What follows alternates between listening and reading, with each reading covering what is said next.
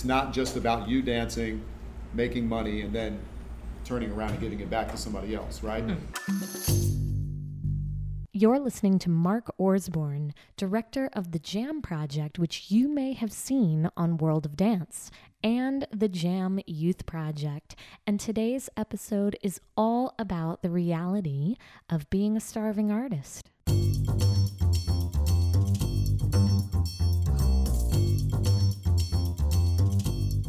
Hello, iTap Online community, and welcome to another episode of the Lost in the Shuffle Tap Dance podcast, brought to you by your online source for tap dance education, itaponline.com. My name is Hillary Marie. I am your host, and I am here to support you in your tap dance journey with quick and easy access to new knowledge and fresh inspiration. And that is what the Lost in the Shuffle Tap Dance podcast is all about. I created this podcast for you to listen to on your way to or from the dance studio in hopes that it'll give you a pick-me-up and some new information, a new outlook, a new way of thinking about the dance. And today's episode brings us back to August 2018, which was the 9th annual celebration of Jersey Tap Fest. And part of my program was a public tap talk where I would invite faculty members to join me in answering questions directly from the students.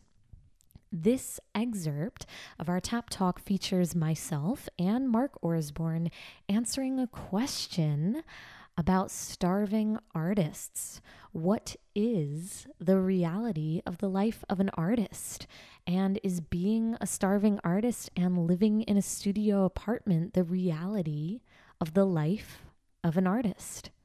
And this is our answer to that question. That term, starving artists, makes me a little bit crazy because it's real, but you don't have to be a starving artist.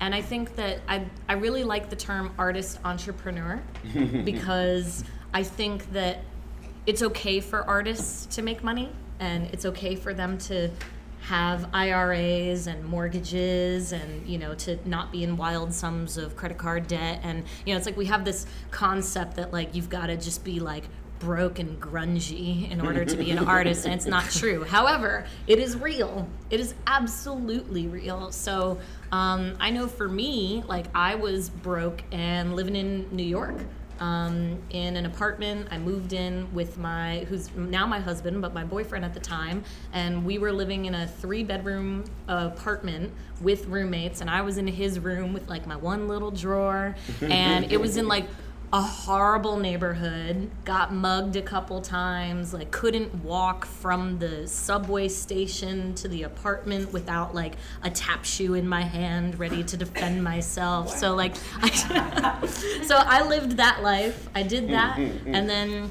we moved into another apartment, and then we got a nice 1-bedroom apartment in New York, and that was cool. And, so over time, making financial choices, career choices, I now have a house and a mortgage, and so I've done the roller coaster of it, so it's real. You live off PB&J sandwiches, and you you eat on the floor of your apartment because you didn't have money for a table yet, and that's okay. So it's real. But you educated yourself. Yes. You know what I mean? You said, you know what, this is what I want for myself. I want a house one day, or I want to be able to retire one day, whatever that means. Yeah. Right? But I want these things for myself. So you got to educate yourself. Okay, well, how do I get a house? Okay, well, you need to be able to show that you make enough money. Well, how do you show that you make enough money? I got to start my own business because I got to be able to prove that I make this much money. And all these things, there's so much that goes into it. Again, you have to do the research, and it's not just about you dancing, making money, and then turning around and giving it back to somebody else, right? You have to continue to invest in yourselves in so many ways. Financially, with education. Yeah. If if you haven't already, I recommend that you check out some other excerpts from the Jersey Tap Fest Tap Talks, including episode 12, where Brill Barrett and Justin Miles discuss their process for creating choreography, or episode 14, where we all discuss the importance of our own passion projects, or episode 17, where we discuss support systems in the dance. There's so many beautiful bits and pieces of advice from these beautiful artists, so please be sure to check it out.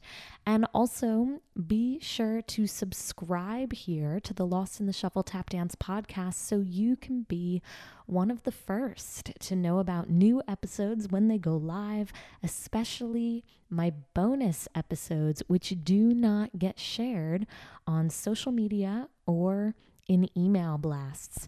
And as always, I want to hear from you. I love hearing from you. How do you feel about the term starving artist? Have you been there? Do you feel like it shaped you, who you are, your art?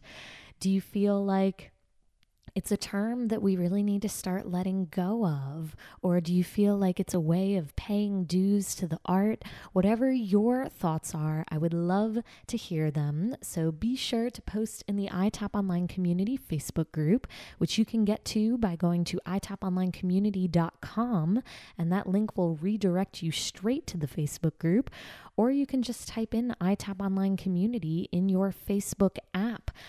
Or you can comment in the show notes of this episode, which can be found by going to itaponline.com/podcast, and you can comment there. I always write back your comments. I love hearing from you, so I cannot wait to hear from you and share with you more over in the iTap Online community or at itaponline.com. I wish you all the best in everything that you are doing, and I cannot wait to share shuffles with you. And don't forget, we can share shuffles together 24/7 at itaponline.com. So check it out, and I'll see you there.